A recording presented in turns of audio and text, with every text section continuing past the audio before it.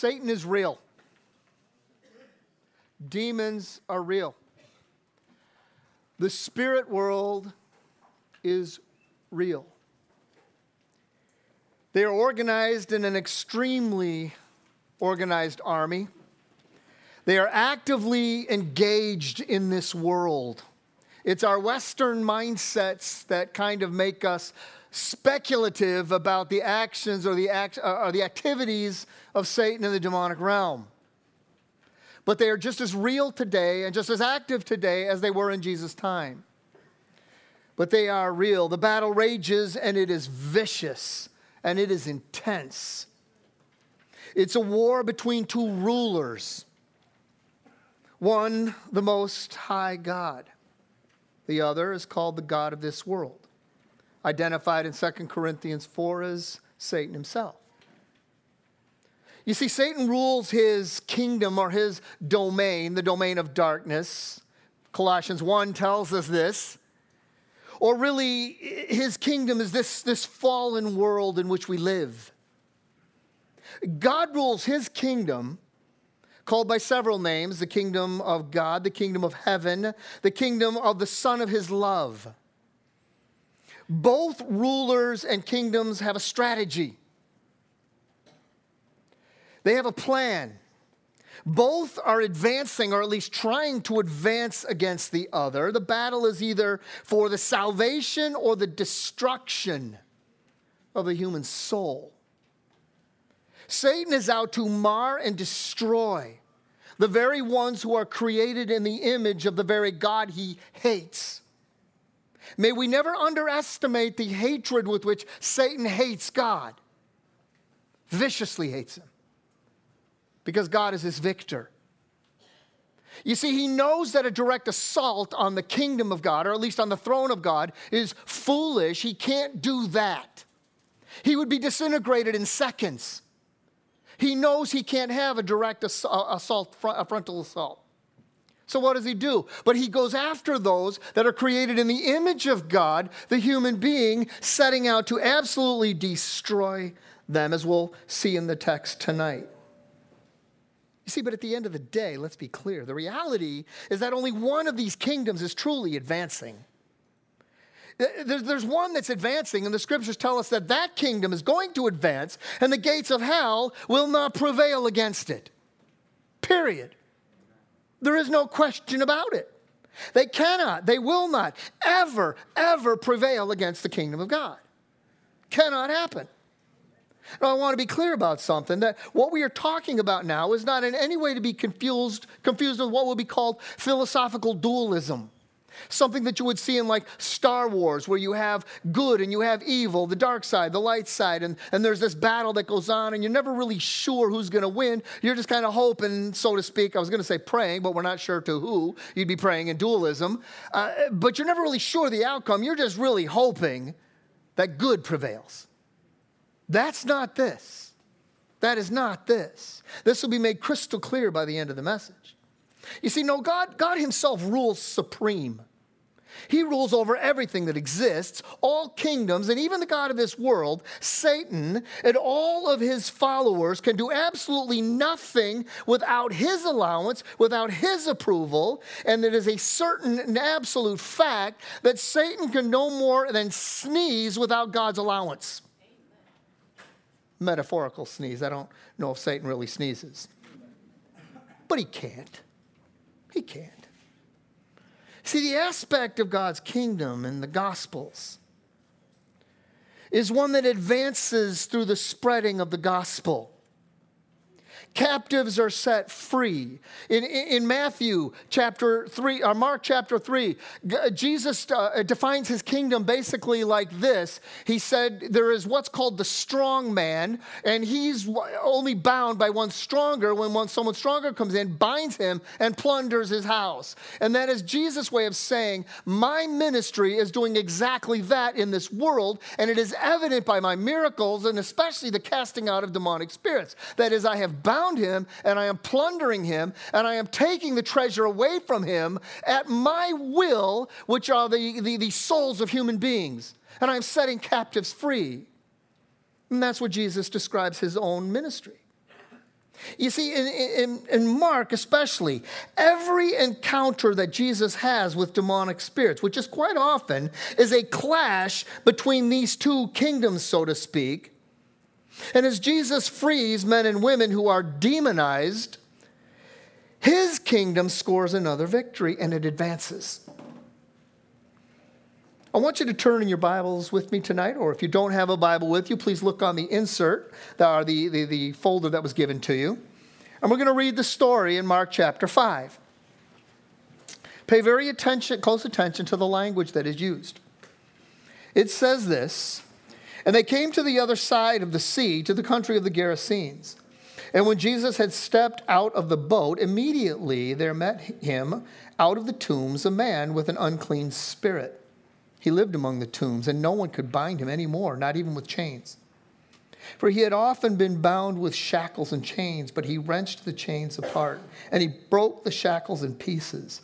No one had the strength to subdue him. Night and day among the tombs and on the mountains, he's always crying out. He's cutting himself with stones. And when he saw Jesus from afar, he ran, he fell down before him, and crying out in a loud voice, he said, 'What have you to do with me, Jesus, Son of the Most High God? I adjure you by God, do not torment me.' For he was saying, 'Come out of the man, you unclean spirit.' And Jesus asked him, 'What is your name?' He replied, 'My name is Legion, for we are many.' And he begged him earnestly not to send them out of the country. Now a great herd of pigs was feeding on the hillside, and they begged him, saying, 'Send us into the pigs, let us enter them.' And so he gave them permission, and the unclean spirits came out and entered the pigs. And the herd, numbering about 2,000, rushed down the steep bank into the sea and drowned in the sea. The herdsmen fled and told it to the city in the country. People came out to see what it was that had happened, and they came to Jesus and saw the demon-possessed or the demonized man, the one who had the legion, sitting there, clothed in his right mind, and they were afraid. And those who had seen it described to them what had happened to the demonized man or demon-possessed man and to the pigs. And they began to beg Jesus to depart from their region. And as he was getting into the boat, the man who had been possessed with demons begged him that he might be with him. He did not permit him, but he said, 'Go home to your friends and tell them how much the Lord has done for you and how he has had mercy on you.' And he went away and began to proclaim in the Decapolis how much Jesus had done for him. And everyone marveled." With that in mind now, let's understand that this is not a story about Jesus and a demonized man. This is not about Jesus and a demoniac. The two main characters in this story are not Jesus and the man. Those aren't the two main characters. You'll notice that Jesus doesn't even address the man, so to speak, but the whole conversation is between Jesus and the demon who's going to identify himself as Legion. As a matter of fact, when you read through the stories, you just notice that Mark doesn't record any dialogue between Jesus and the man until the very end of the passage. And so the story begins really in chapter 4, verse 35. There, we were told that Jesus had gotten into the boat on the eastern side of the Sea of Galilee. That is Jewish territory, right? And along with the 12, he goes to the other side, which is the western side. And in between, there's the violent storm where Jesus silences the storm with a word. Now they arrive on the other side in what is now Gentile territory, of course, to a place that Mark simply says is the country or the region of the Gerasenes. We know it's Gentile because simply there's a herd of pigs running around. Now the scene opens with Jesus getting out of the boat. Now as he does, Mark uses one of his his favorite words. If you read through Mark, you see this word coming up over and over and over again. Immediately, he says, a man came out of the tombs who had an unclean spirit, or that is a demon.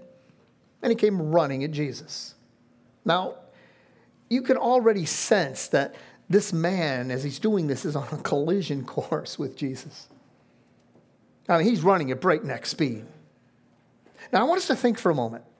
What does this look like? I love to take us sometime, when you read the narratives, these are written in a way so that we should be able to drop ourselves into the story and feel ourselves as one of those within the story would have seen it in the first century. How would they feel? What were they looking at? And so I want to kind of try to drop us into that. Now think for a moment what it would have looked like, especially if you're one of the 12.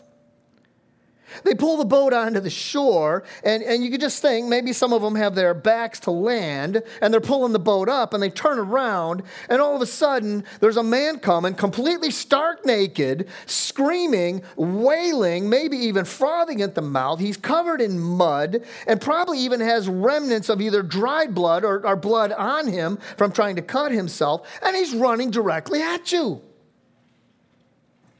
That would be a little unnerving. Could you just imagine some of them jumping back into the boat, wanting to push back out into the water, maybe as quickly as possible, grab Jesus and run? Or can you maybe see, and this is what I think is more likely, can you see maybe more than one picking up an oar to use as a club, or grabbing some fishing net to throw over him? Can you just not picture Peter grabbing an oar, getting ready to swing for the fences on this guy if he comes running up? I mean, he's going to go after him, maybe. You don't know for sure, but it's unnerving nonetheless. To them, it probably seemed like the man was going to attack Jesus. And they knew they were either probably going to have to run or protect the Lord, one or the other. But you notice, Jesus doesn't move. He stands there. Just like the story before where he stood very calmly in the face of a raging sea, he now stands very calmly in front of a raging demoniac. And there he stands. Then he allows him to approach.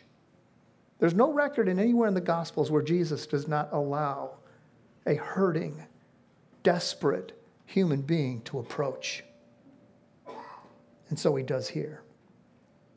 Fitting with Mark's theme now, Jesus is going to bring wholeness and healing to a desperate man. That's what he does all the way through Mark, by the way. When you read through the Gospel of Mark, everybody who comes to Jesus, you read through it. Everyone who comes to Jesus is in absolute desperate straits, and they have exhausted anything and every human possible remedy. They're at their end, every one of them. There is nothing any human being can do for them. They're done. They're exhausted. And so you see that here. Folks, like every other person, this is what's going on. So Jesus lets them approach. And as we begin through this passage, Mark is going to tell the story in 7 different stages. And it just flows right through. Number 1, you can see it in your notes. In number 1, you have the power and the strength of the demon himself. The first one described. Notice now the repetitive negative statements. Notice how Mark lays it out. Masterful storyteller. No one could bind him, not even with chains. No one had the strength to subdue him. Notice the extremes in the language. Actually, the original language stresses the demoniac strength by emphasizing the chain, this iron chain. He emphasizes that. He moves it to the front of the sentence, which they can do, and it basically literally can read, not even with chains, no one could bind him. That's the emphasis. For when they tried to bind him, the text says, and they did so often, by the way, says the text, they did so often, most likely either to protect themselves or the man. We don't know for sure. Probably more themselves. He would snap the iron chains like twigs. The demon in the man was so strong. He was too strong for any human being to deal with. And then again, Jesus is no ordinary man. All human efforts have failed. Did you catch that? No one could do anything for him anymore. No one could do it except, at least humanly speaking, this is hopeless. This is absolutely hopeless. And as such a description is given, it's highlighting here the immense strength of the demonic spirit, but it is also anticipating that if there is to be any hope for this man, the only hope that there will be is if someone or something with far greater superior strength and authority steps in and does something about it. But it's going to not just be an ordinary human being, because he's already exhausted all that. So something else has to step in. Number 2, you have the suffering and unrelenting pain of the man. Friends, this should just break our hearts. Tears should come to our eyes as we read this. Again, the extreme language, night and day, never ceasing. He's living among the dead, not the living. He's living in these tombs. They were subterranean caves. This is where the poorest of the poor would bury their dead. And that is the residence of this man. He's cruelly thrown out of society. It says he cries out. He's howling. He's cutting himself. These are all probably attempts to end his miserable existence. Obviously, the demonic hosts are attempting to destroy him, because that's what they do. They destroy. They kill. That's what they do. It's one author who calls this one of the most lamentable stories of human wretchedness in the Bible. As you read this, you find that it is more of a description of a wild animal than it is a human being. You can see the way in which the demonic spirit so totally defaced a human being created in the image of God that it has to be described like a wild animal. As a matter of fact, the word for subdue is what's used of taming a wild beast. This is a human being. And that's the way he has to be described. Because this is the primary work of Satan. That's what he does on his side of the war. He seeks to deface, to destroy the ones who were created in the image of God the Most High. He wants to bring them to the point of wanting to end their existence. That's what he does.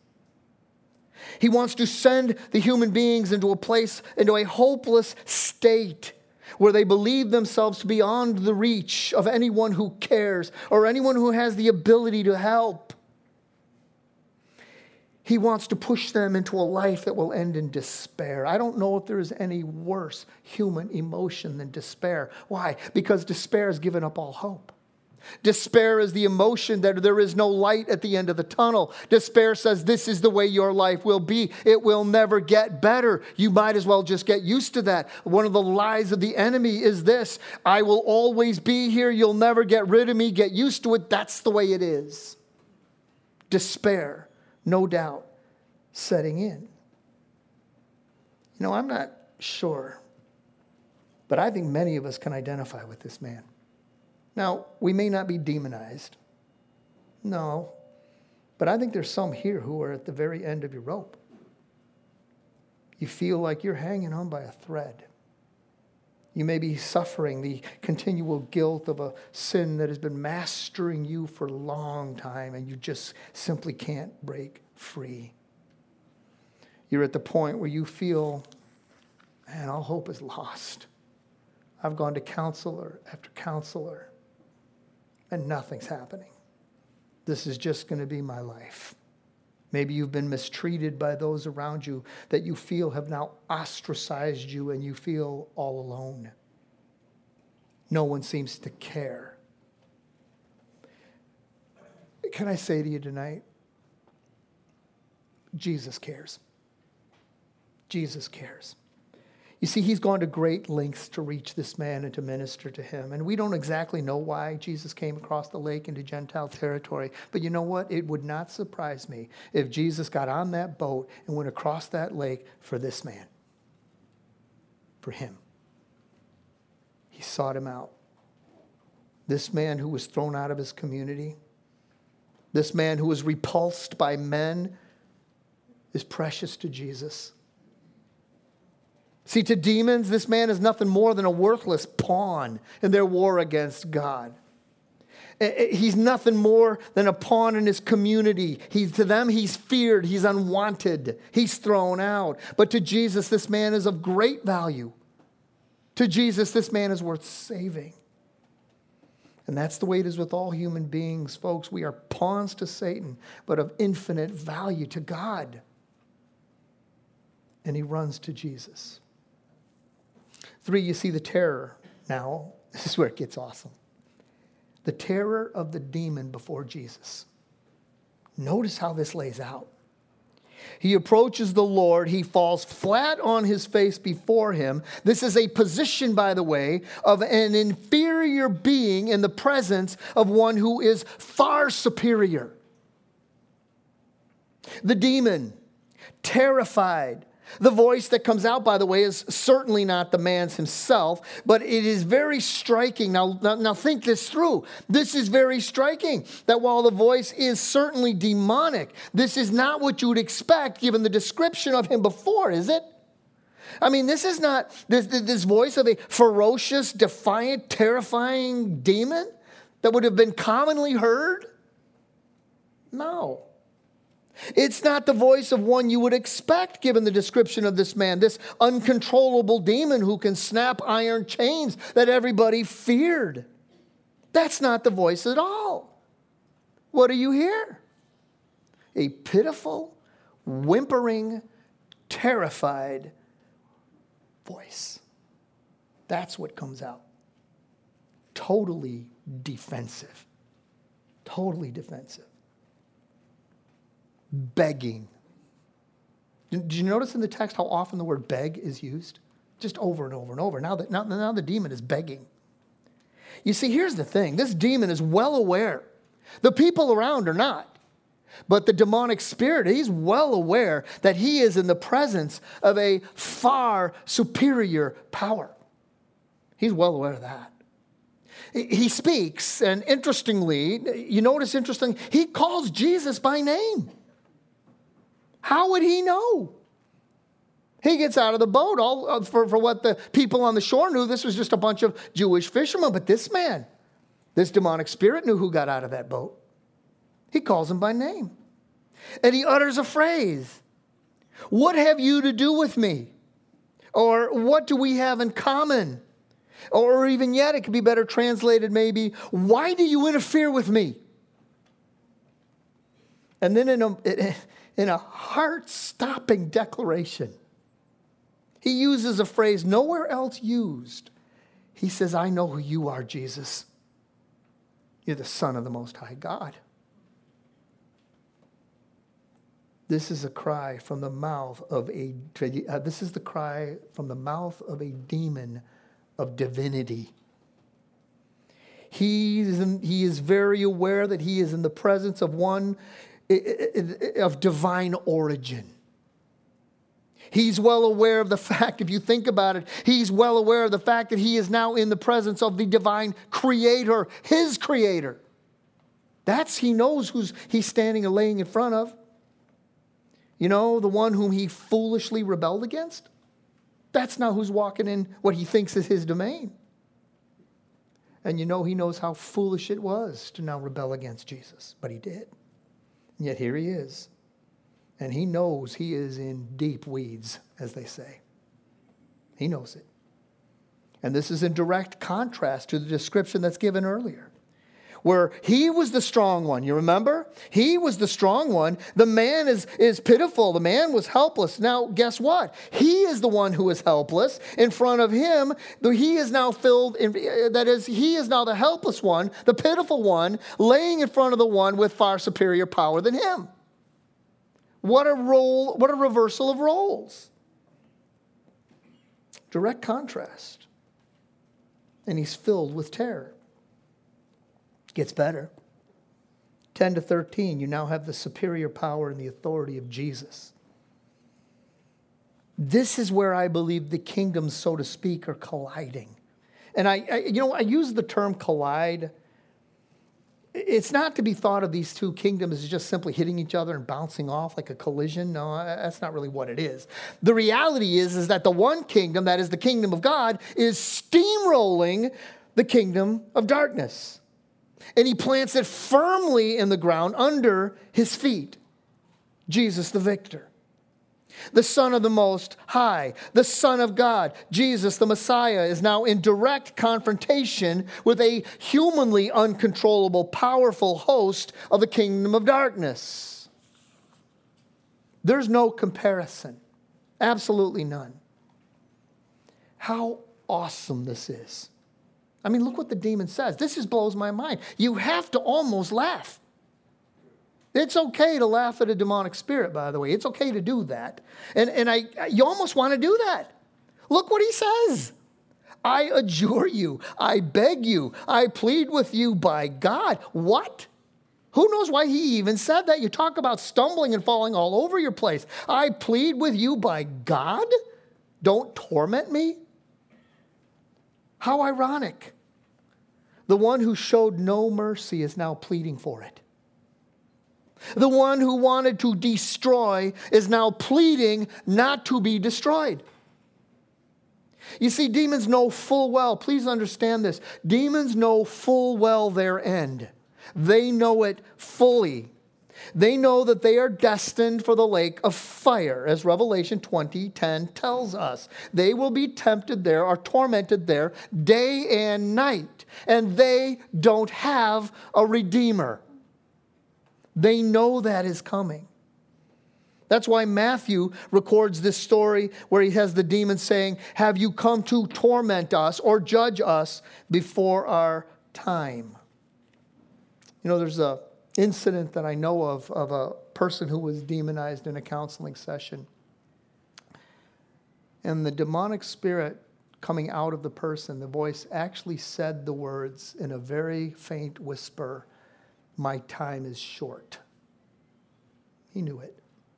You see, folks, it seems that God, for reasons known only to him, has given a time for the enemy and his minions to do their work of destruction, but it's only for so long. It's not forever. They can't go on forever. It's going to be stopped. And they know they don't have much time, and the destruction that they are allowed to inflict is limited.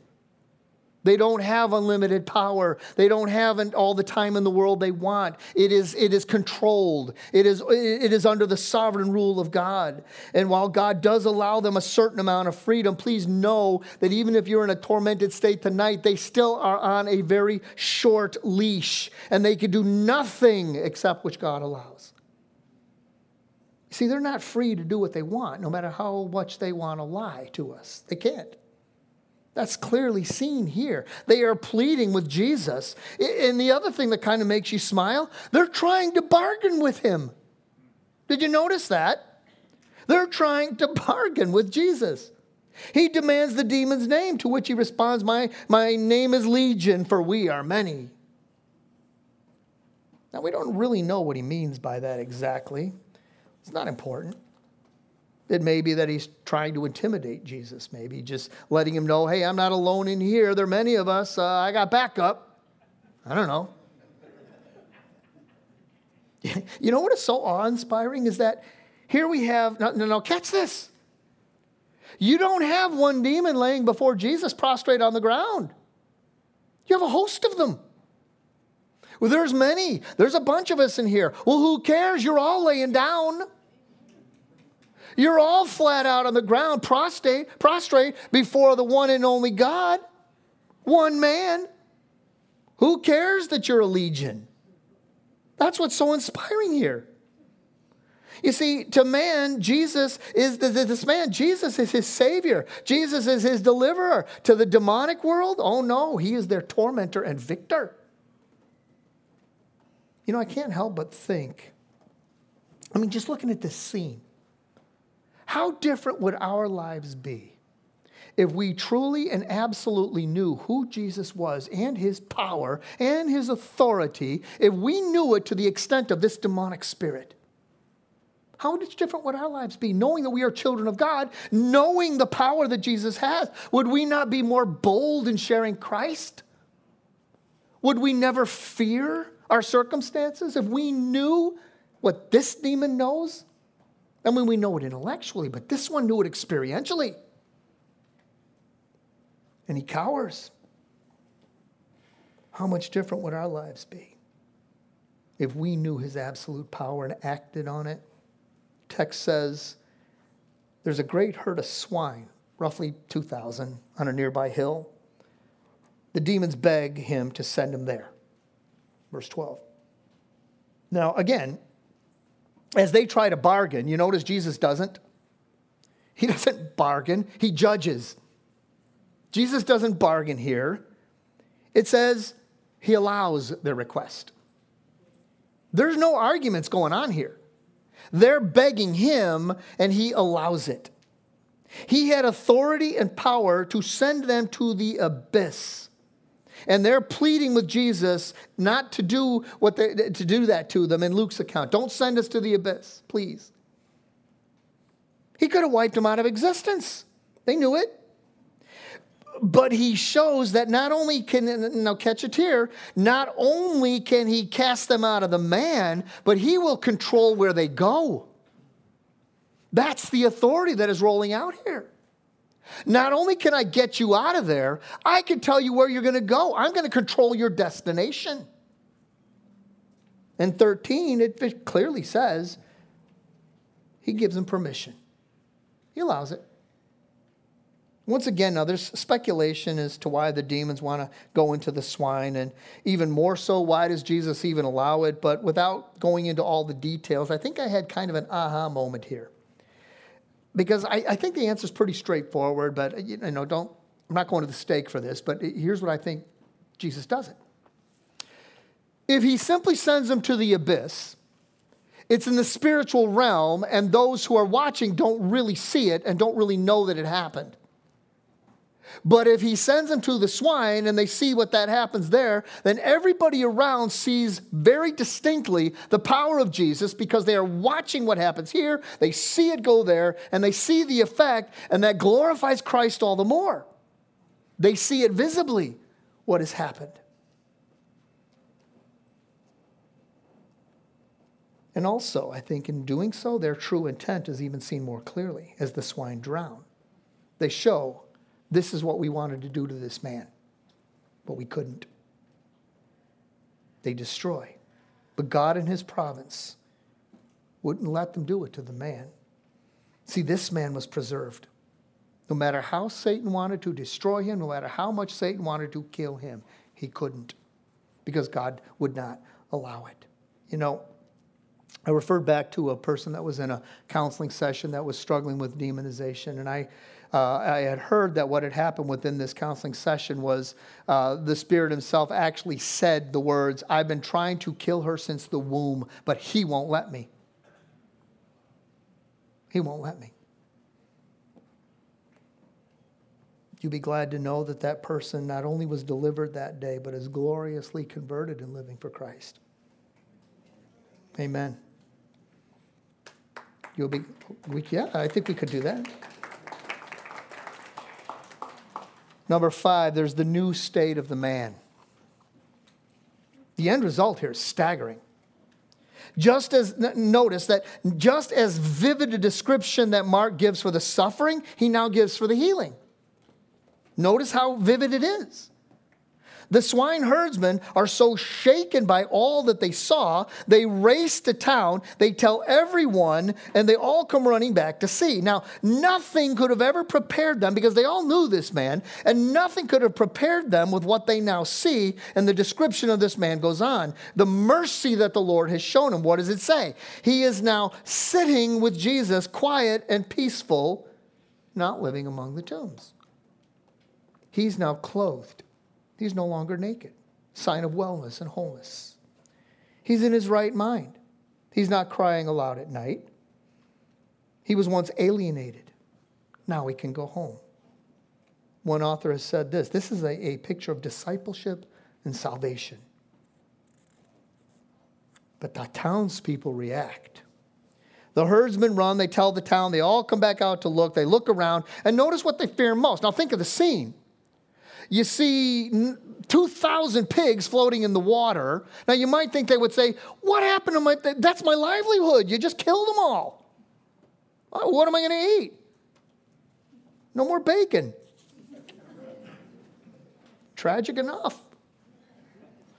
But that's not what unnerves them. What does? Jesus. That's who unnerves them. You see, just like the storm before that became tranquil at the command of Jesus, this man becomes tranquil at the command of Jesus. And they too are afraid, just as the disciples were at the stilling of the storm. Why? Because Jesus is disturbing. You ever think of that? It's Jesus who disturbs them. They're afraid. Once again, why? He's done what only God can do.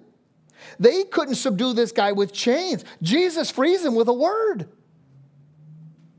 When they get the full story, both of what happened to the man and the pigs, they don't wonder and ask him to, hey, this is something. Stay among us. You're a prophet. You're a healer. This is great. Let us go get it. No. They say, get out of here. They get it. They want him gone. They would prefer not to have such a disturbing presence. See, as afraid as they were of the man with the demons, they're now more afraid of Jesus. And they want him gone from their midst, just like the demonic spirit did. Whose side do they go to? They want Jesus out of there. Because why? Because they sense one more powerful than Legion is now present.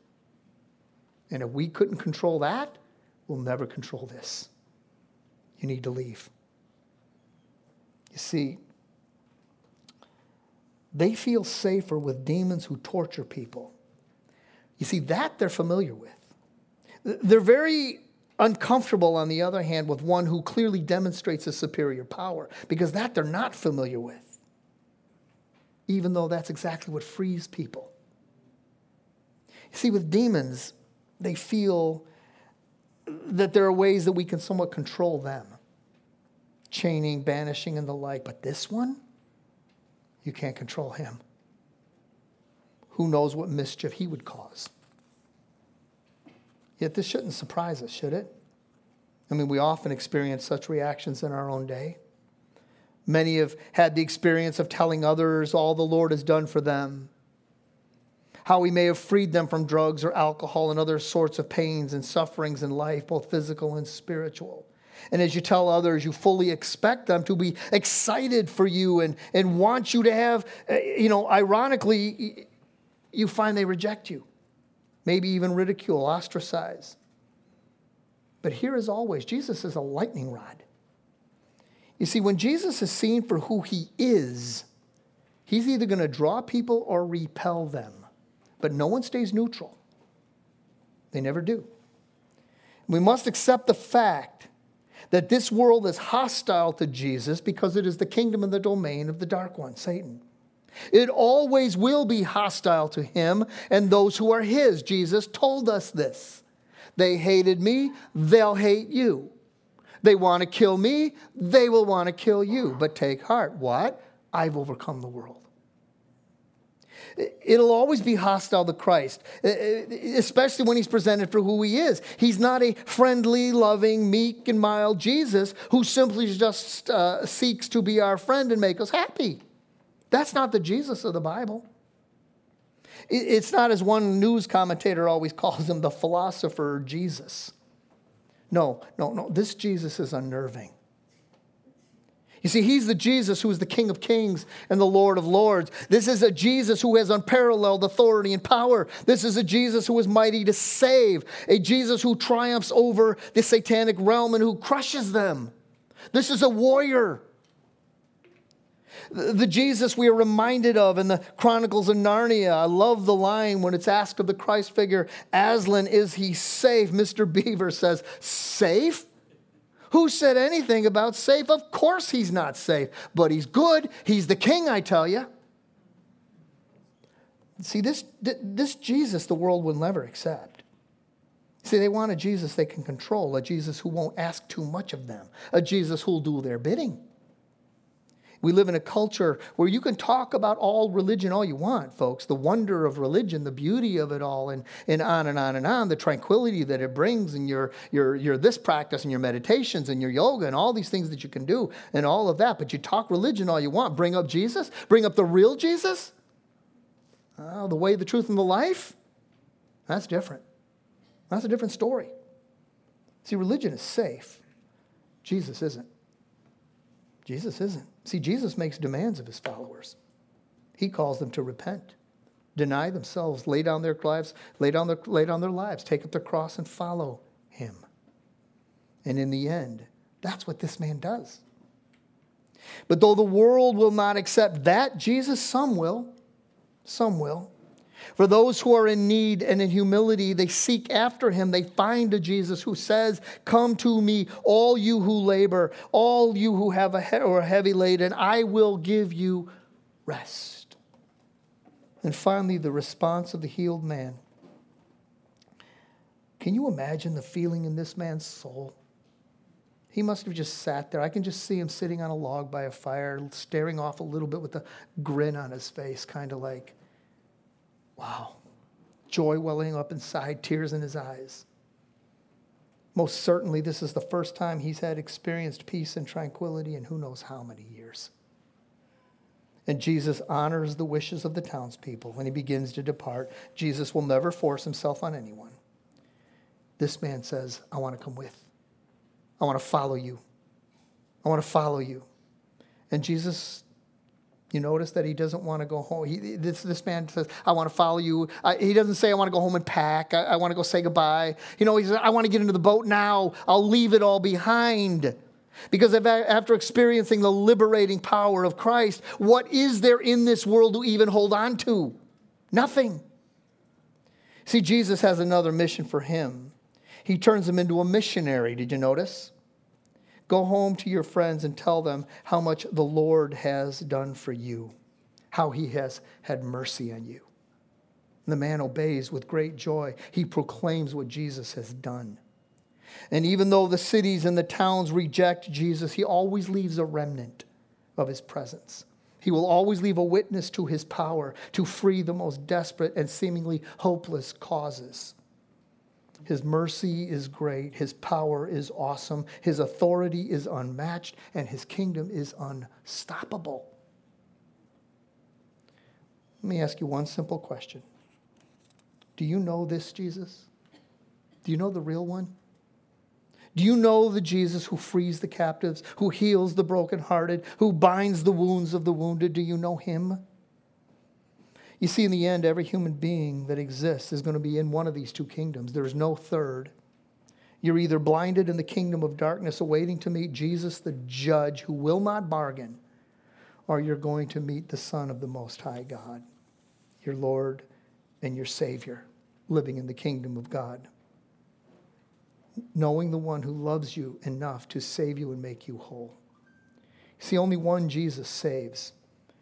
And yet he's the one that is the most resisted and rejected. And I want to urge you this evening, do not leave this evening without knowing the real, saving, powerful, authoritative, loving Jesus. Pray with me. Father, we do stand in awe of the power you have. This world is not out of your control. Satan can roam for a while, but he's under your control. He's under your thumb. He can only do what you allow. And Lord, for reasons that only you understand, you allow him to inflict pain at times. But we thank you for the fact that you've also sent your Son to bring healing and wholeness by the death and resurrection. The power that he has conquered sin, he has conquered death. And we look forward to the day that is coming when he will wipe away every tear from our eyes, and there will be no more sickness, death, or dying, no more torments. It will all be done. And we praise you and thank you for the salvation of our Lord Jesus Christ. In his name we pray. Amen.